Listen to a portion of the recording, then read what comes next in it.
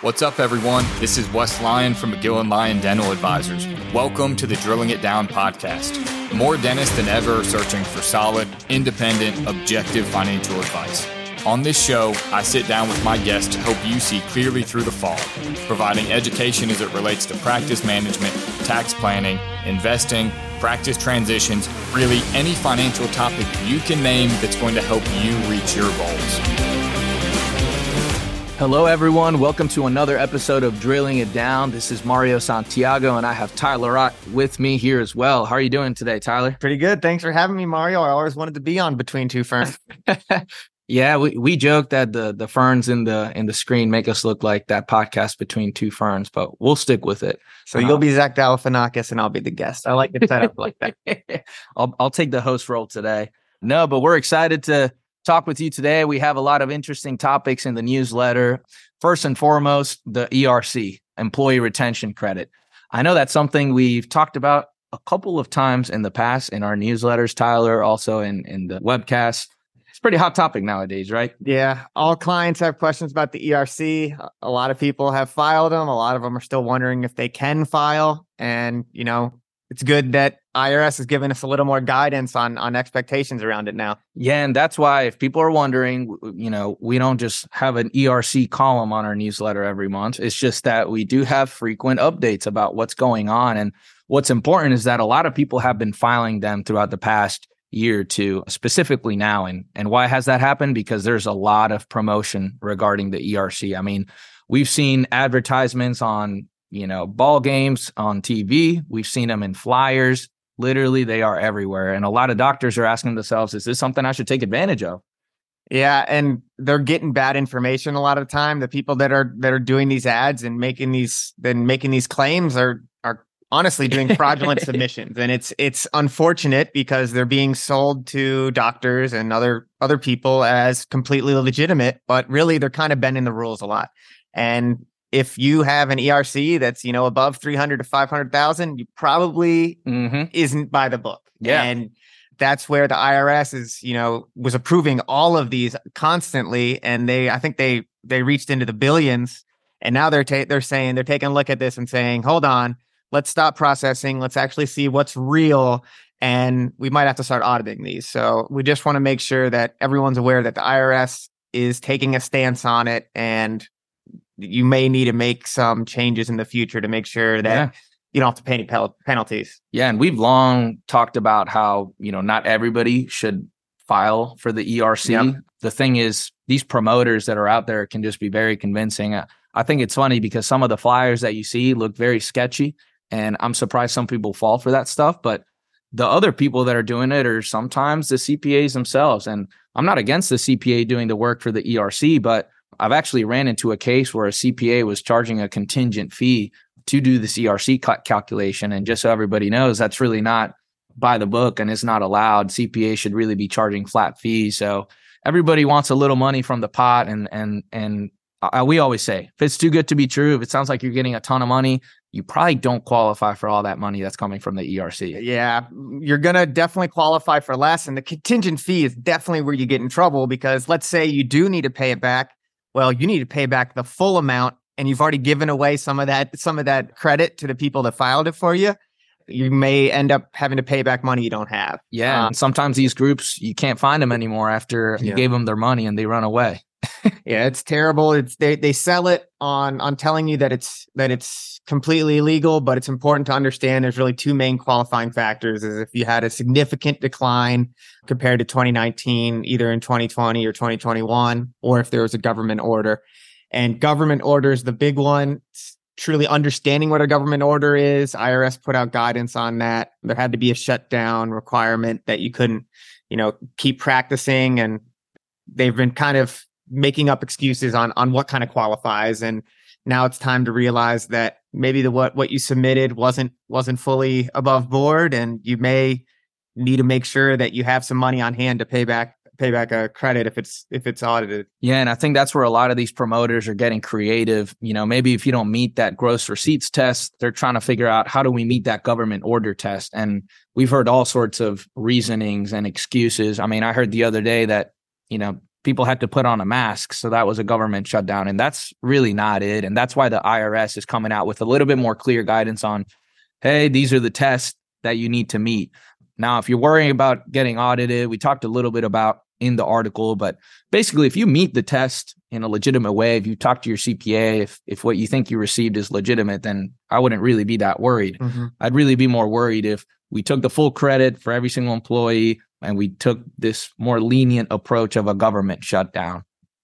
Yeah, and if you're in that boat, you kind of got two options. You can kind of play the audit lottery and hope you just never get audited, or you can make sure that you have some cash on hand if the IRS comes knocking. The IRS doesn't have steps out yet on what they expect and how to resolve all this, but we'll make sure to keep you updated once they release them. Yeah, absolutely. But we did want to focus today, shifting gears a little bit here. We talked about how the ERC in certain situations can be a little bit aggressive, but let's talk about some things that we can do. I think it's very funny. We get a lot of calls towards the end of the year. I think a lot of calls before Thanksgiving. Yep. People just really want to do their tax planning and get their things in order so they don't have to wait until the end of the year. But Tyler, what are some things that our listeners can really do before the end of the year tax planning wise? Yeah, biggest tax planning items, best way to save taxes before year end. Big time crunch one is Augusta Rule. That's one of the biggest ones. And this is available to you if you are not a sole proprietor. And you essentially have two tax returns. You have a tax return for your practice and you have a tax return individually. And those are the kind of entities that can take advantage of the Augusta Rule. I know we've mentioned it a lot in our newsletter, but it's a great strategy to take advantage of. Yeah, and what's important for that one is, and the reason we're saying we really need to do it before the end of the year is you can't really write a check in 2024 for something in 2023. So you want to make sure that the payment of that check matches the year and make sure you take advantage of that. Yeah, the key with the Augusta Rule, there's just three big ones. You had your business events and you rented your house out for 14 days or less. So, you had your patient appreciation, staff appreciation, business meetings. You have your business purpose and you don't rent it out for 14 days. You have your reasonable rental rate. So if you're in a vacation area, you maybe look at the Airbnb, VRBO rates. If you're not, maybe the steakhouse in town has a private room that has a minimum that's required, kind of give you your reasonable rental rate. And then you have to write a check from your corporate or from your practice to you personally. And that's key. And now, if you haven't been writing your checks all year, we just want to make sure you have your documentation for the dates. And documentation is maybe what the business purpose was, who was there.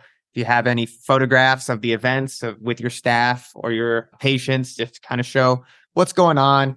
These are all legitimate business expenses, and we just want to make sure we have the documentation for it in case that IRS comes knocking. Yeah, absolutely. And just to clarify for anyone who hasn't heard of the Augusta Rule, if you haven't been reading the newsletter or listening to the webcast, it's really renting your personal home to the practice for the business use of that home, right? And if you think about it in any other business, they probably have to rent out a space, rent out a steak house or whatever it is to either have business meetings or have staff over. So that's a great one that you can do. And we'll talk about staff compensation later, but if we're thinking about ways to give money to the staff, that's another one that we could do. We can rent out their homes or something of the sort. Now, it's also common, Tyler, that people come to us and they're looking for other ways to write off things. And it's funny, we've heard so much advice in the past of you need to buy all this equipment before the end of the year, or you need to buy this car before the end of the year. And not necessarily always the best advice. Yeah, you don't need, if you absolutely need an equipment or you need a new car, it's a good expense. You'll be able to write it off through the practice. But if you don't need it and you're just spending $1 to save 40 cents, that's not going to be in your best interest, really. Exactly. And I think it's very human. I mean, some people want that Tesla before the end of the year and they're just trying to justify why they should run it through the business. Now, if it is something you're planning to get in the next year, let's say, then yeah, it absolutely makes sense to get some equipment or get the car if it makes sense, if it fits into your cash flow. So that's another one to take advantage of. But any other big ones, Tyler? A big one would be maybe considering profit sharing. If you have a 401k retirement plan with profit sharing at the year end, you have your TPA run numbers for you. You take a look at what profit sharing is, if it makes sense, if staff costs are reasonable. That's a chunk of change that goes into retirement planning is fully tax deductible. That's a big tax savings for sure. No, that's a great one. And we do have a list of the top 50 year-end tax planning items on our website.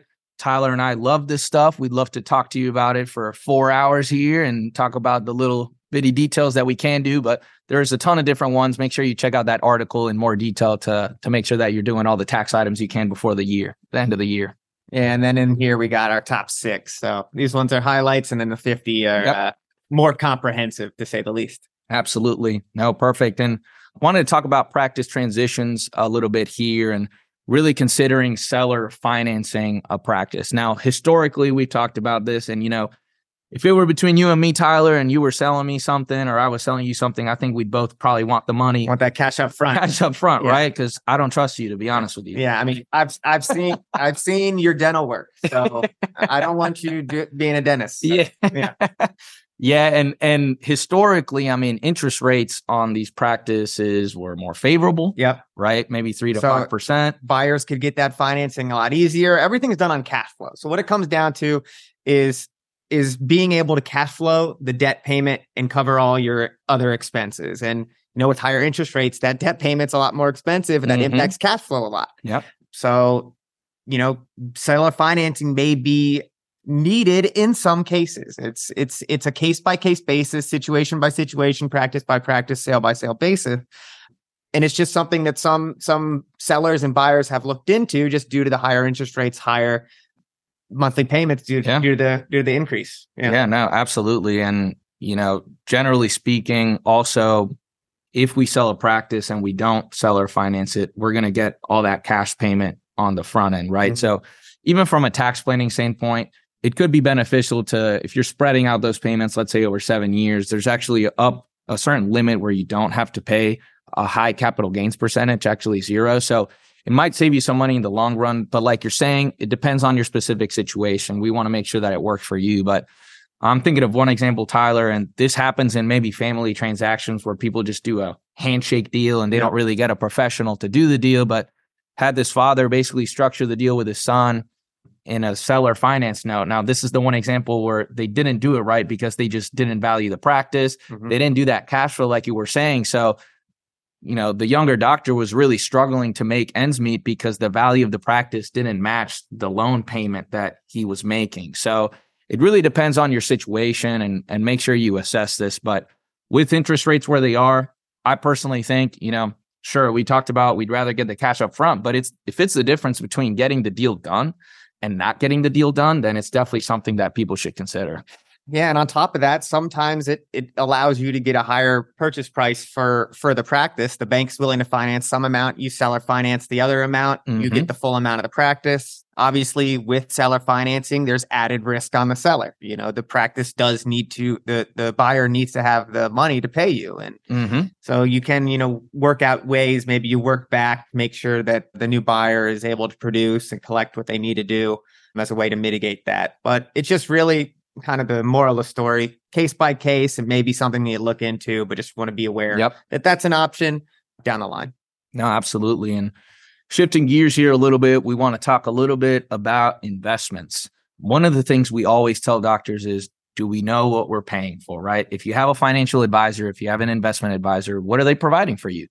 Ideally, it's really fee-only advice that's really not tied to commissions or products, right?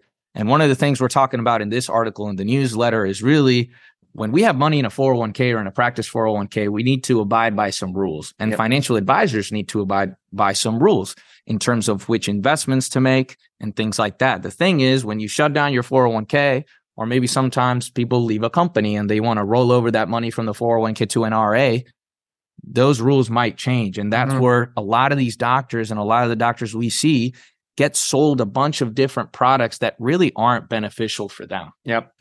And it comes down to requirements surrounding fiduciary duty. And that means just acting in the best interest of the client. And for a lot of these accounts, IRA specifically, they aren't required to necessarily operate in your best interest. And they may recommend products that have higher fees, lower returns, give them more of a benefit, more of a payment by having you invest in them.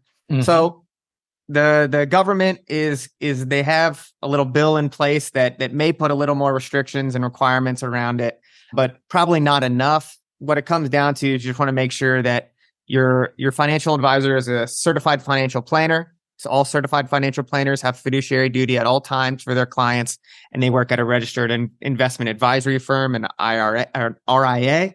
And definitely, as Mario mentioned earlier, want it to be fee only. not fee based, so that the fee is known and there's no commissions on the back end. Yeah, and I think it comes back to understanding what it is you're paying for, right, Tyler? I mean, I had a client not that long ago, and I had a significant amount of money saved up, but when you really looked at the portfolio, it was this one advisor who had millions and millions of assets under his management. Now, when you ask the clients, they really had no clue what they were invested in.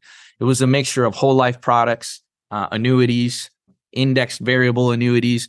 There's so many names for these things. It's like ice cream flavors. It's hard to keep a track of, but when we really started digging into the numbers, we couldn't figure out how much these clients were paying for the services of this advisor. We had no clue how much was going out in commissions. And every time we asked the advisor, it was extremely difficult to figure out what's going on. That transparency wasn't there. And finally, after making some estimates and some calculations, we figured out they were probably paying north of $100,000 probably every year to this advisor because it's all being eaten up in fees and all these products. And they really didn't get the return that a low cost portfolio, even in an index fund, would have gotten over that time period. Yeah, we really like it simple and sweet. 60-40 stock bond portfolio, low cost funds is really going to be your best option there. If you don't know what you're investing, if you can't figure out what you're investing in, or if your advisor can't give you a good explanation of what you're investing in, those are a few red flags. Yep. And, in the joke of it all, we can't give you advice here. So whether it is 80-20, 60-40, or whatever it is, make sure you're assessing that decision yourself. Make sure you're investing in low cost products and make sure that transparency wise what your advisor is doing for you. Today's episode is brought to you by the McGill Advisory. The McGill Advisory is your resource to reaching your financial goals faster with greater confidence and less stress. Members will receive our monthly newsletter delivered to their door, containing all the latest and greatest tips as it relates to taxes, practice management, and achieving financial independence. Membership also includes access to our online portal, including archived articles, webinars with available CE credits, discounts on educational seminars, and much more. Use code podcast20 for 20% off your first year subscription. Perfect. And there is one more article. It's online only. We won't cover here today too much, but if you're looking to give to charity in a tax efficient manner, make sure you're reading that article. I know that's really a big goal for a lot of people. And it's a great way to maybe cut the government out of the middle and give to charity more efficiently. Yeah. If you want a little information on donor advised funds or qualified charitable distributions, that's the article for you. It's a good one. Perfect. And then the next one we really want to talk about is increasing patient satisfaction at the practice. Now, we'll get into this a little bit later about how to increase maybe labor efficiency at the practice, improve processes, but just from a patient satisfaction standpoint, a lot of doctors are coming in and they're wondering, what can we do to make that patient experience a 10 out of 10? And we've constantly been talking about this, especially as people maybe drop insurances. Maybe they're trying to go fee for service. Maybe they're just trying to increase the collections at the practice. But one of the big tedious things we always hear people talking about is the collecting of payment, all that processing from the back office point. And let me tell you, as patients, we don't love it as much either. We kind of just want to walk in and get our procedure done, have a clear understanding of probably what we're going to pay. But I don't really want to be bothered after the appointment about small amounts that I owe and things like that. How can we really fix that, Tyler? Yeah. So Wes Lyon actually wrote this article as a personal experience of himself, and he actually went through that same issue. And so there's a lot of options out there, a lot of them technology based. Payment processing. Big one is Best Card Team, endorsed by the ADA.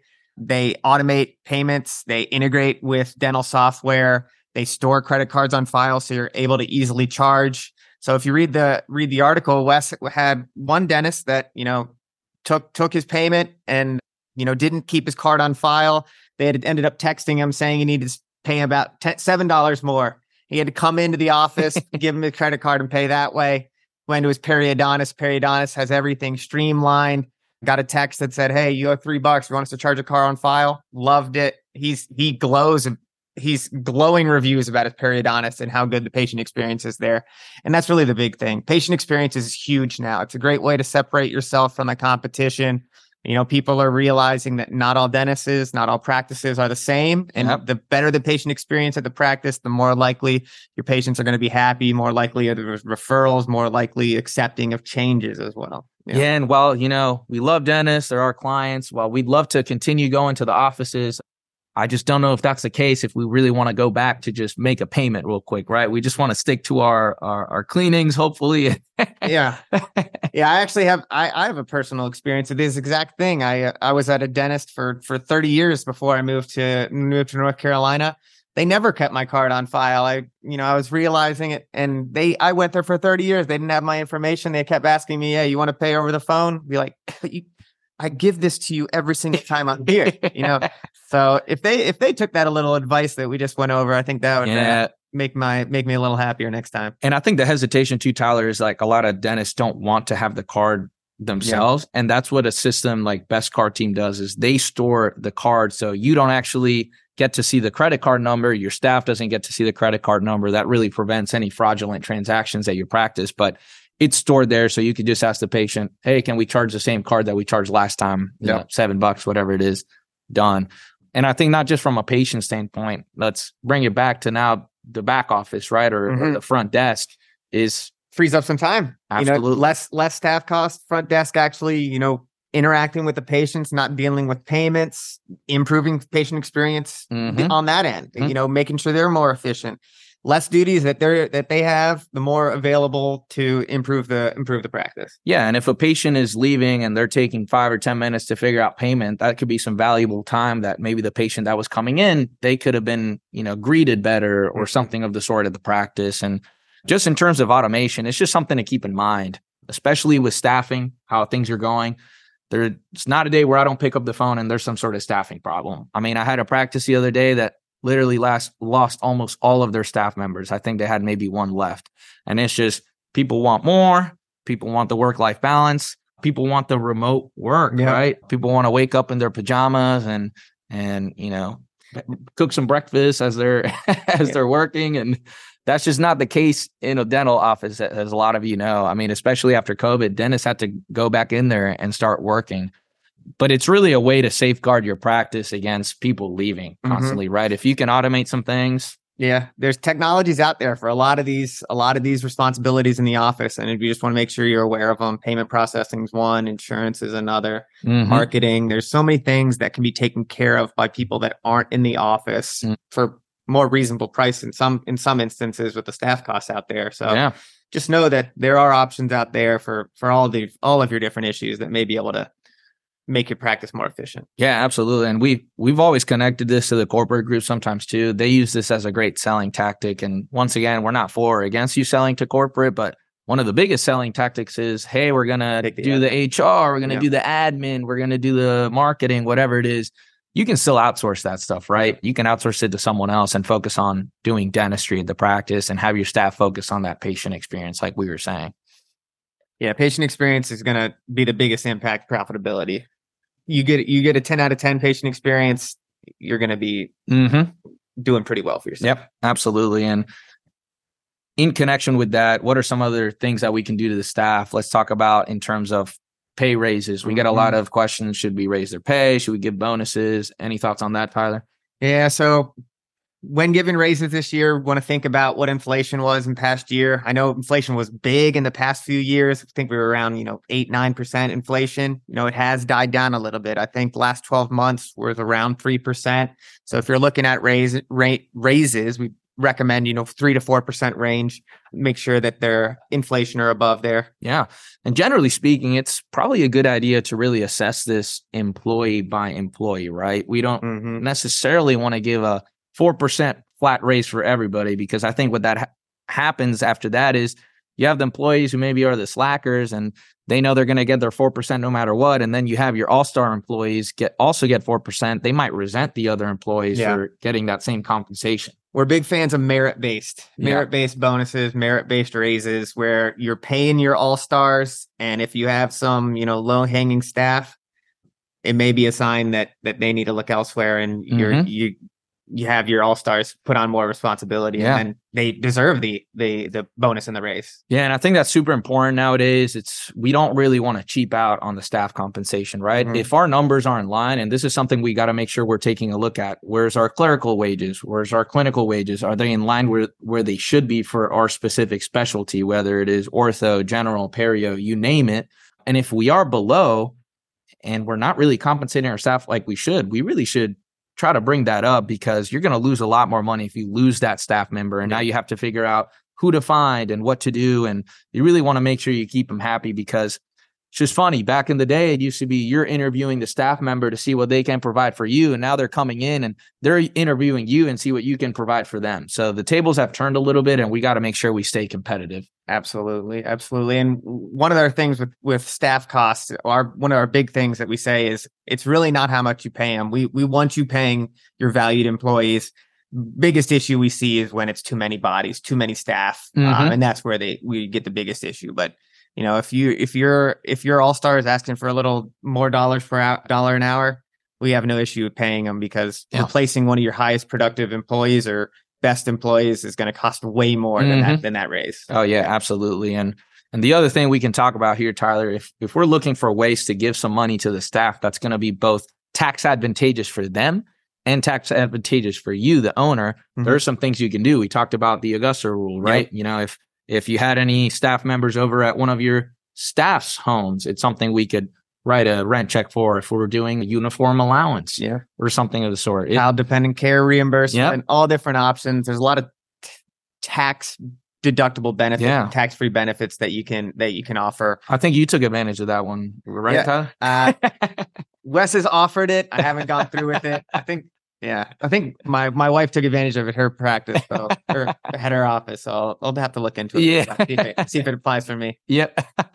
No, there's definitely things you can do. It was funny. I was speaking this summer in Austin at one of our seminars, and usually we glance over the whole tax advantageous bonus part. We talk about it for like 2 minutes and had this doctor raise her hand and she said, no, I really want to talk about this. And then I had another one doctor raise her hand and said, I really want to talk about this too. We end up spending 30 minutes just on this topic. So you can tell that it's really on people's minds is how can we get more money to our staff? The other one is really the retirement plan, right? And we've talked about it. There's ways to make sure that the retirement plan works for you and works for the staff. It doesn't have to be a win-lose situation, right? It can be a win-win. The issue with the staff, though, is a lot of staff only cares about that hourly wage. Yeah, that's true. And it's important to make sure that they understand all the benefits that you're giving them. And one of the ways to do that is have, annual meetings where you give them a total pay statement. It shows all their wages, all the benefits you provide, whether that's health insurance, PTO, reimbursement for uniforms, reimbursement for CE, whatever it is. You're able to put it on paper how much they truly earn, retirement contributions. And that's a big way to kind of open their eyes into how much you do provide for them. That's an absolutely great idea just to show what they are getting paid.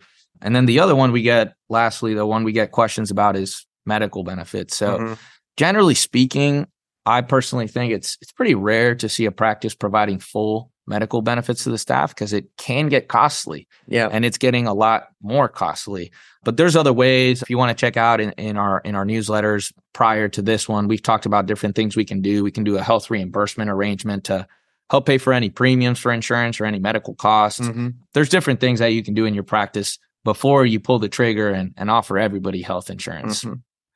And when getting health insurance, we always want to make sure you're aware of the high deductible health plan that qualifies for an HSA. Reason we love that, triple tax free, get tax deductions on the contributions going in, gross tax free, comes out tax free for qualified medical expenses. High deductible health plans aren't for everybody, but they are for some. You may need to do a little math around it, but generally it's in your best favor if you're either on the high end expenses or low end of expenses. No, absolutely. And if you want to learn more about all those different things we talked today, make sure you read this month's newsletter. Really talks about all these things in a little bit more detail in that online article as well. And just to wrap it up here, Tyler, I know we're approaching Christmas season. It is gifting season. So if you're a member of the newsletter and you'd like to gift it to any referring doctors, to any dental colleagues you think they would benefit from it, please give us a call. You can provide the newsletter as a gift to those doctors if you want to make sure they're keeping up to date with all the tax planning and dental items as well. Yeah, so gifting season and bulking season are combined, I guess. We're in the bulking phase right now. Yeah. So make sure you give that good gift to your referring doctors. And the other thing is, I know a lot of the things we talked about today are very retirement focused. If you are in a period of your life where you are thinking about retirement in the near future, we are doing one of our seminars in Colorado this summer, June 6th through the 8th. And that seminar is really going to be focused on retirement topics. So if you really want to take a deeper dive, usually the seminars are longer, multi-day events, but also they're fun. So we try to pick some good locations. So if you're interested in that, feel free to call us and ask about any more information regarding that. But it's great getting on here today. It was great having you, Tyler. And thanks for having me. Yeah, we look forward to seeing you guys in the next episode. This wraps up another episode of Drilling It Down. We look forward to seeing you for the next episode. In the meantime, make sure to visit our website, McGillAdvisory.com. And if you aren't a current subscriber, subscribe to our newsletter. Use code PODCAST20 for 20% off your initial subscription.